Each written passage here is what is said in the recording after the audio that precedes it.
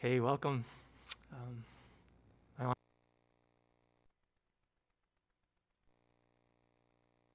Welcome, everyone. It's really great to see everybody.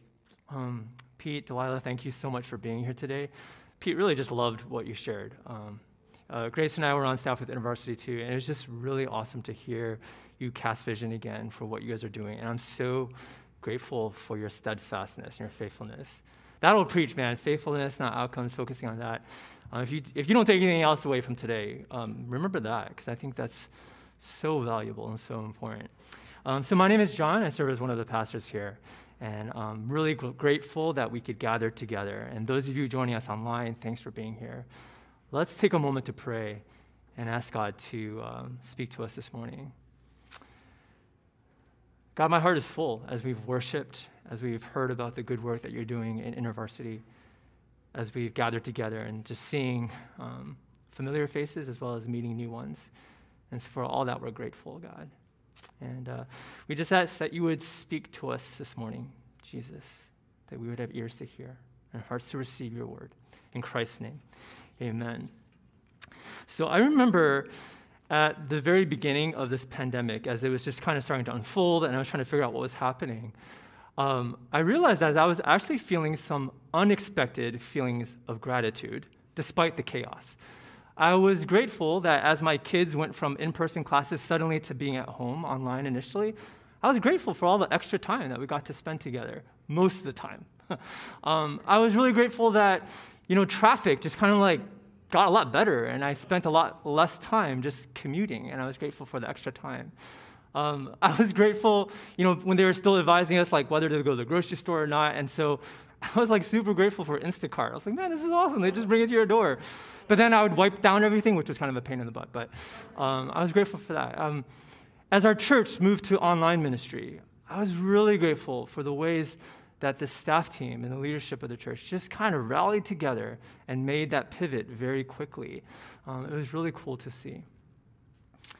However, as kind of time went on, and as this pandemic dragged on, as wave came after wave, as masks and then vaccines became increasingly politicized, as friends and even church members, people in here, as you all and we all suffered some very tragic losses, as I saw relationships, both personally and just around me, become strained, just with the weight, right, of everything going on, that overall sense of gratitude slowly eroded away, and it was replaced by annoyance, frustration, sadness, sometimes deep sadness, and anger.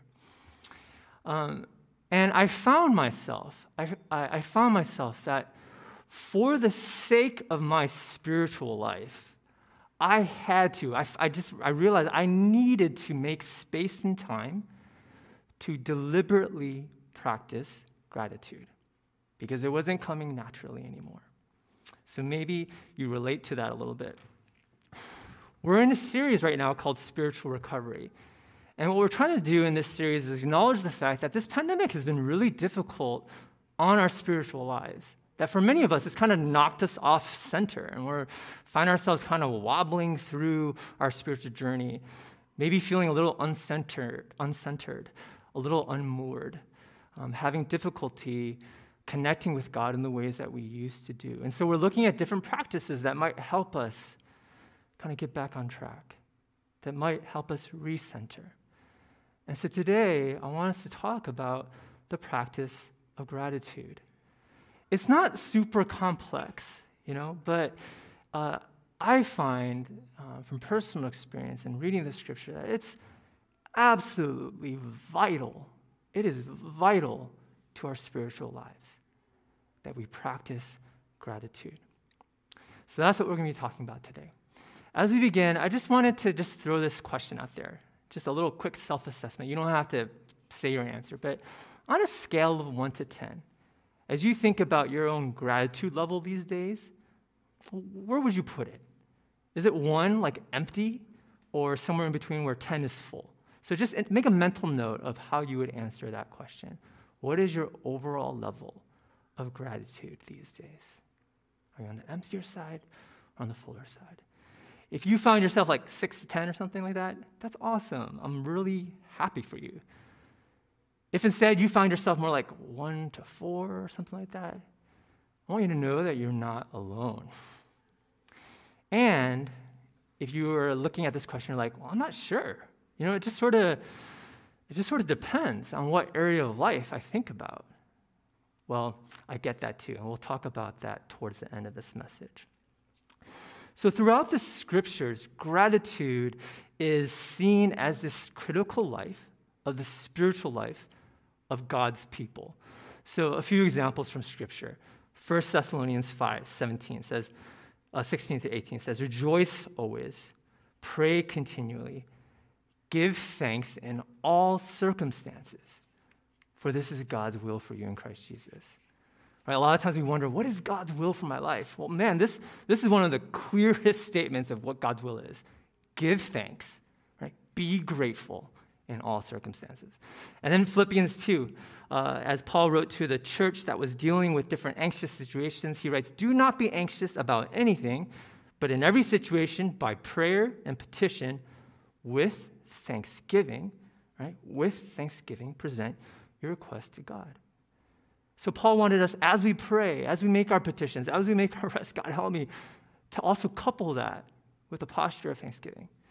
And then Psalm 34:1 is, I think, representative of many psalms that say this: I will praise the Lord at all times. I will constantly speak his praises. Now, at first glance, as you hear these verses being read, I think it's actually easy to come away from these verses thinking that, gosh, like, does God just expect Christians to always just be happy all the time and just to have this kind of like, does God expect Christians to be like Emmett from the Lego movie where, his one jam is everything is awesome. Everything is awesome, right? He's just optimistic. He's just happy. He always has a smile on his face. But let's be real, okay? Everything is not awesome. Everything is not awesome. Everything is not awesome in the world these days. And maybe as you look at your life, you're like, yeah, everything is not awesome in my life either. And it begs the question then, what does true gratitude look like in these situations? What does it look like to express gratitude when we face dark times? And thankfully, the scriptures tackle this question head on. With actually very few exceptions, most of the writers of scripture wrote in times of struggle and hardship. Right? Think about it. Think about the situations that most of the writers of scripture were facing when they penned the words of scripture. They were facing tremendous struggles and hardships. They wrote in the wilderness. They wrote in the desert. They wrote in exile. They wrote in oppression. They wrote while in prison. They wrote facing persecution, challenge, and great difficulty over and over again. And it was so often in the midst of these very situations that they would say, rejoice, give thanks, praise God. And so what we find in Scripture is that, biblically speaking, gratitude, it often emerges out of dark times, not independent of it. It often emerges out of dark times. One of the best examples of this comes from Psalm 13. In this psalm, David pours out his heart before God. The psalm is honest, it's real, and it gives us a picture of what it might look like for you and I to practice gratitude even when things are really tough in our lives. And so I'd like us to read this out loud together as a community, as a church. Maybe these words express where you find yourself today or have found yourself or will find yourself. Okay, so let's read the words of Scripture together. How long, Lord, will you forget me forever? How long will you hide your face from me? How long must I wrestle with my thoughts and day after day have sorrow in my heart? How long will my enemy triumph over me? Look on me and answer, Lord my God. Give light to my eyes, or I will sleep in death, and my enemy will say, I have overcome him, and my foes will rejoice when I fall. But I trust in your unfailing love. My heart rejoices in your salvation. I will sing the Lord's praise, for he has been good to me. Amen. This is a psalm of David, the little boy shepherd who slayed a giant, who would become king of Israel, who would pen some of the most eloquent poetry in history, who is described in the Bible as a man after God's own heart. And I say this to make the point that David was no spiritual slouch. He wasn't apathetic or callous to God. He was close to God. He was certainly not perfect, but he sought God with all his heart. And yet, look at how David begins this psalm. How long, Lord? Will you forget me forever? How long will you hide your face from me? The word how long, the phrase how long, isn't a neutral question, as in, how long will it take us to get from here to there? Or how long is the wait? In the Bible, how long often expresses pain, frustration, and longing. It's often a prayer of lament.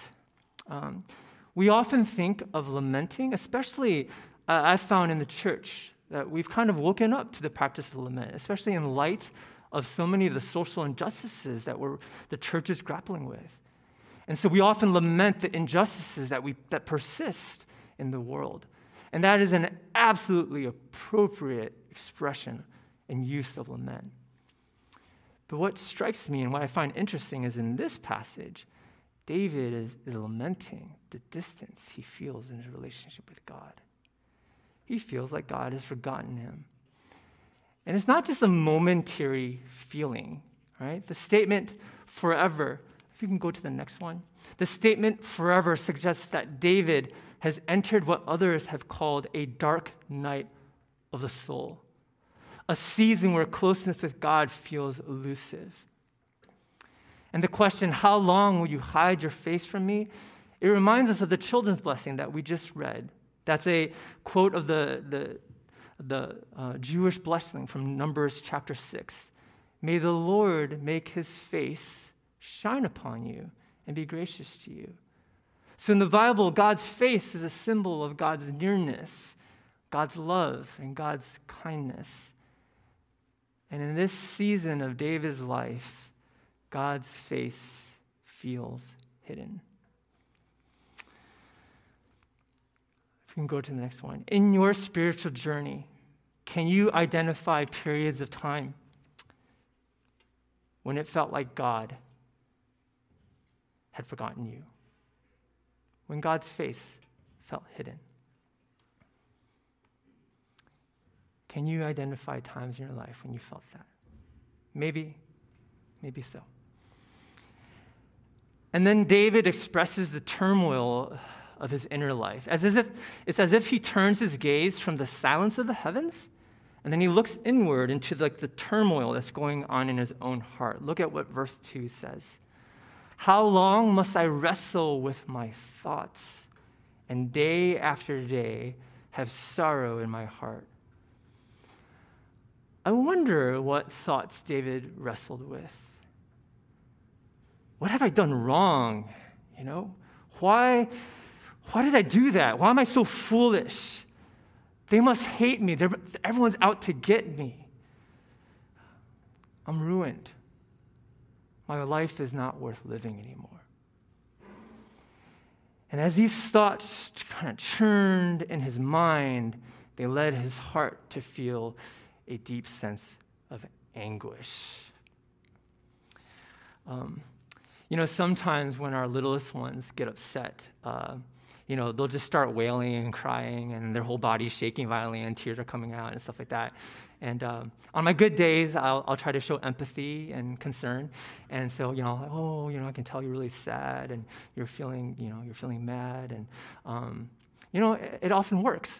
It's pretty amazing. It's like magic. Like when you show empathy to someone who's in pain, it really helps. Okay, and I'll notice that it makes a difference because as I sit with them, the temperature of their crying suddenly, it kind of just turns down a notch. And I can tell the violence of their crying and their tears slows down. But it's often another period of time before they can fully calm down. Because a lot of times, after you've had a cry, your body is still recovering, right? And so often they'll say to me Daddy, I'm having a hard time calming down. Right? They're already past whatever had hurt them, but now they're aware that I'm having a hard time calming down. And so we'll just tell them, okay, breathe, drink some water.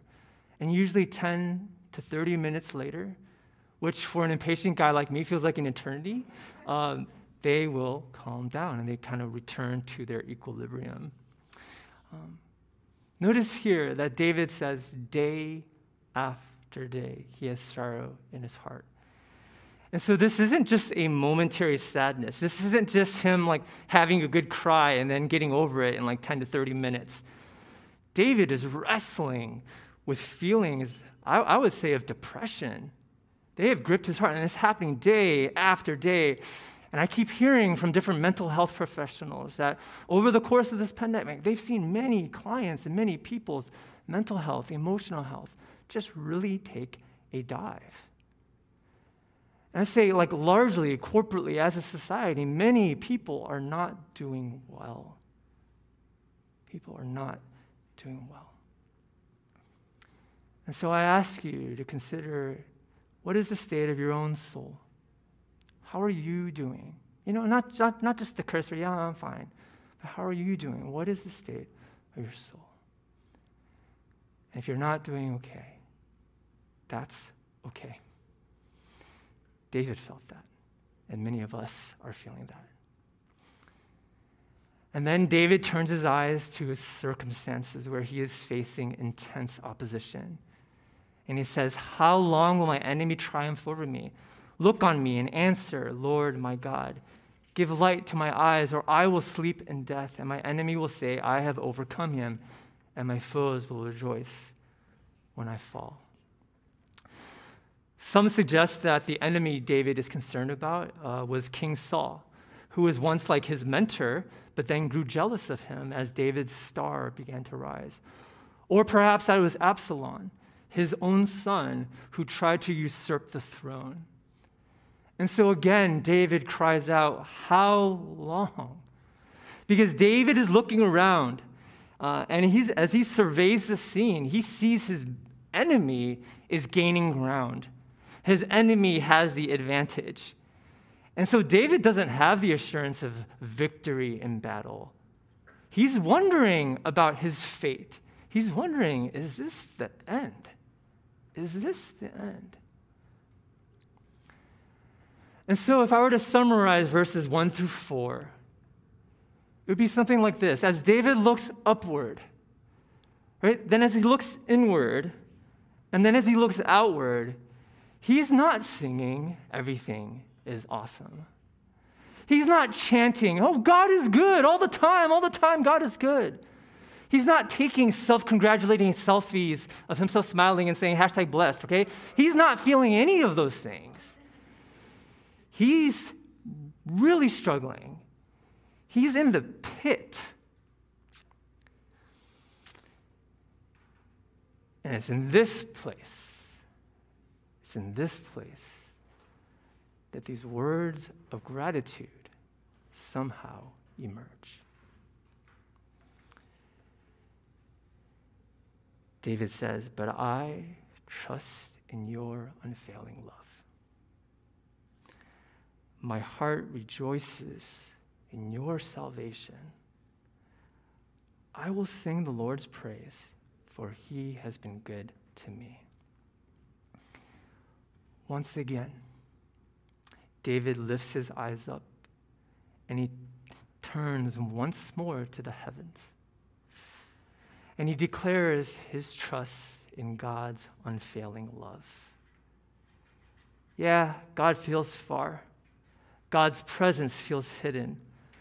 But David knows that God's love never fails. David's heart, though filled with sorrow, begins to find comfort and assurance and hope in God's salvation.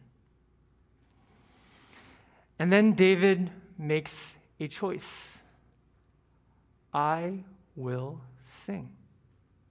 I may not feel like it. It may not come naturally right now, but I will sing. I may not sing loudly. I may not sing with dancing, but I will sing. For God has been good to me. Though David's present was bleak, and as he looked into the future, it was uncertain and it looked bleak. In this moment, what David does is he looks to his past. He remembers all the ways that God has been faithful to him throughout his life. And he hangs on to those things. And he comes to the conclusion once again that God has been good to me. Which is easier, do you think? Do you think it's easier to practice gratitude when things are good or when things are going badly? I think the answer is it depends. Sometimes when life is going really well, what happens? We begin to take things for granted, right? Like things are going well, so like, why do I need God right now? And we tend to forget God.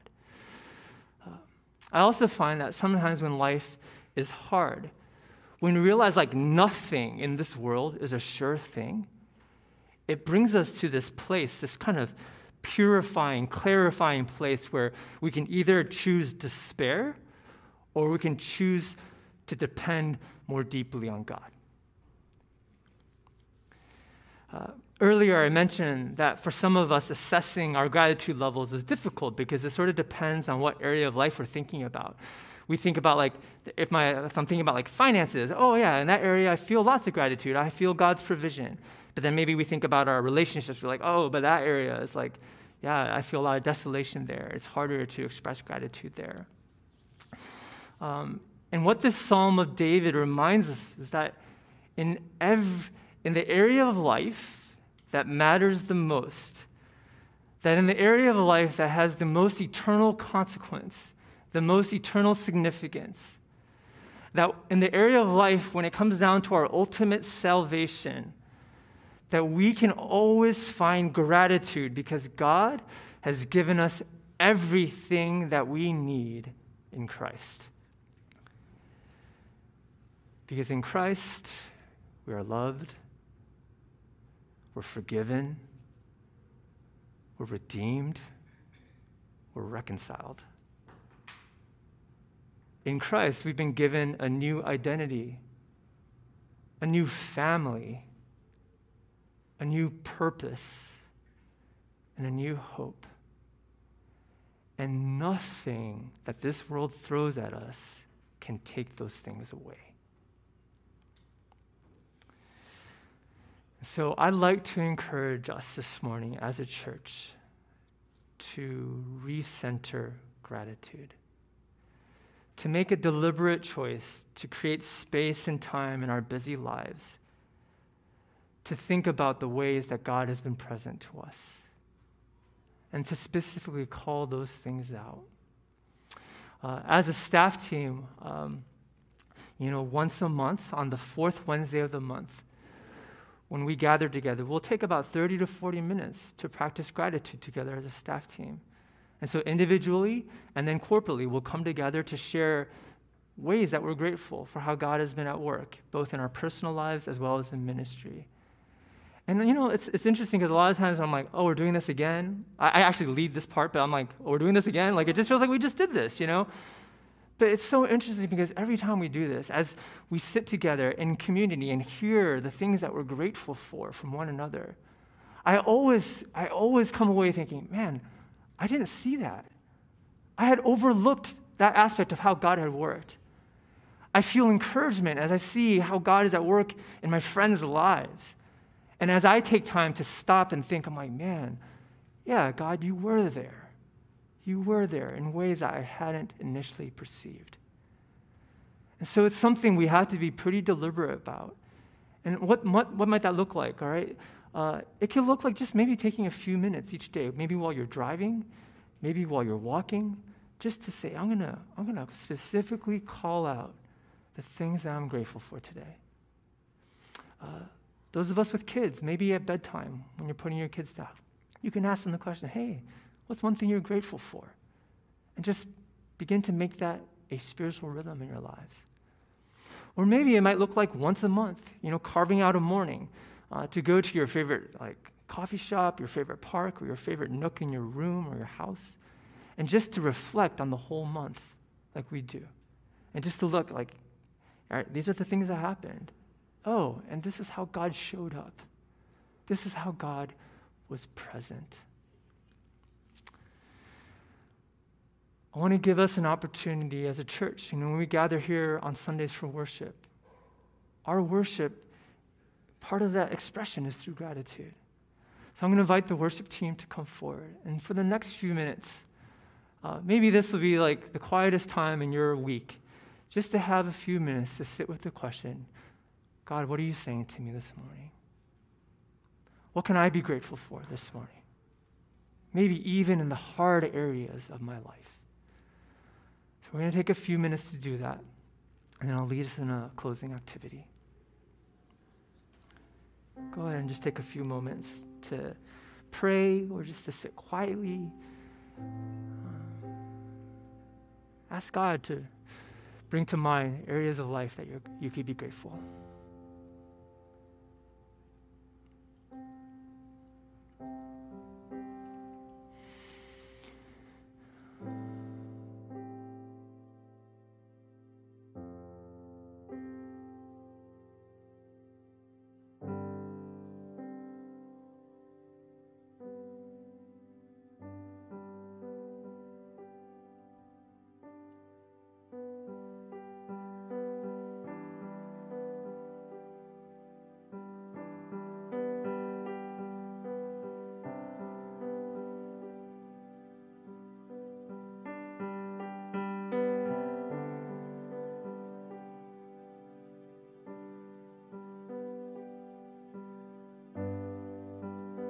Go to the next end.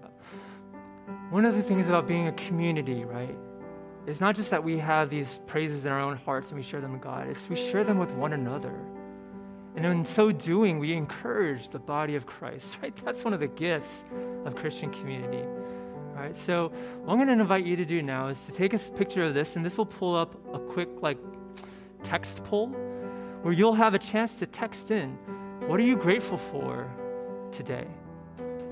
And I've asked Adrienne to kind of scroll through just one by one the things that we as a community online or here in person are grateful for.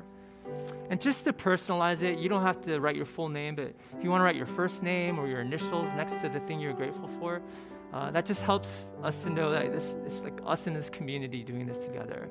All right, so go ahead, and as you have a chance, just to share with this community, what are you grateful to God for? What are you grateful to God? There's no thing too small or too big. But let's encourage one another.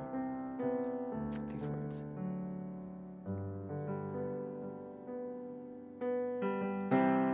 All my life you have been faithful. All my life you have been so good. With every breath that I am able, I will sing of the goodness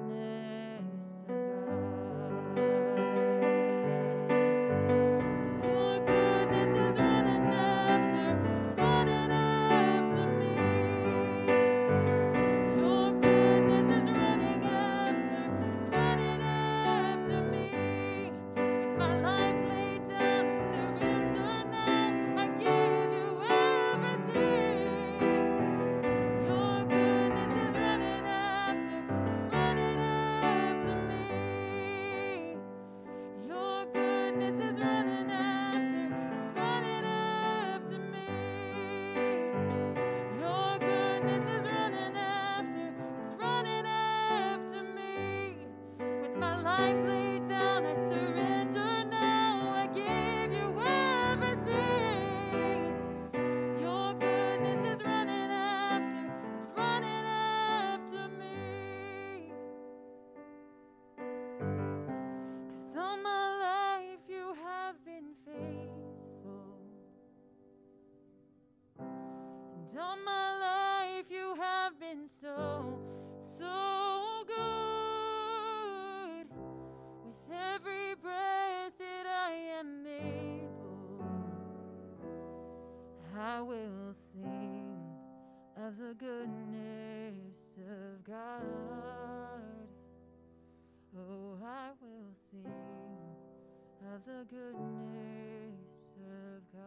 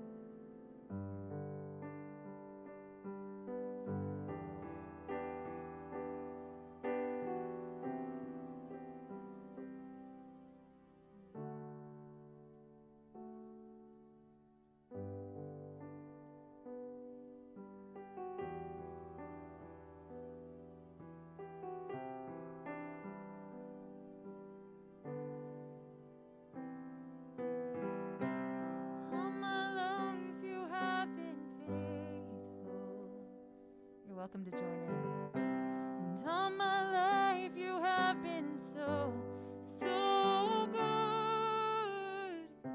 With every breath that I am able, and we will sing of the goodness of God.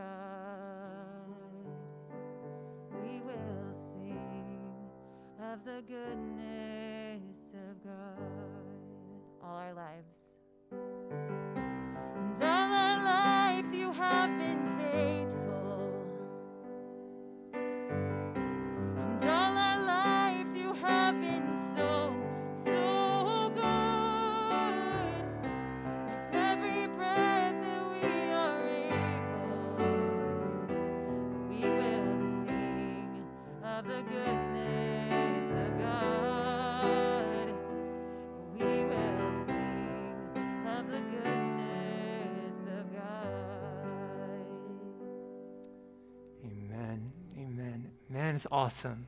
All right, I think I can't even see how many things there are, but just to kind of hear and see the ways that God is at work in our faith village. Praise be to God. There is always reason for us to give thanks. Let's rise together and let's say our sending prayer. Maybe after service, I think there's more that, when I give a chance for the other ones, but maybe after our sending prayer, we can continue just to scroll through those things that we were grateful for. But church, let's say our sending prayer together as we leave from here in the grace and love of our Lord Jesus Christ.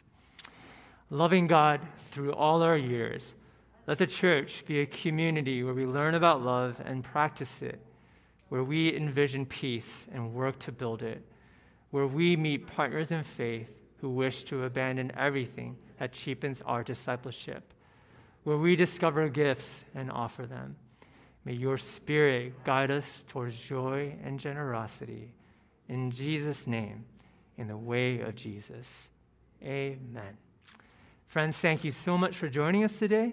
If you're new, we'd love to meet you over in the lobby. We have our on-ramp. Please, let's greet one another and show hospitality to one another. Grace and peace today.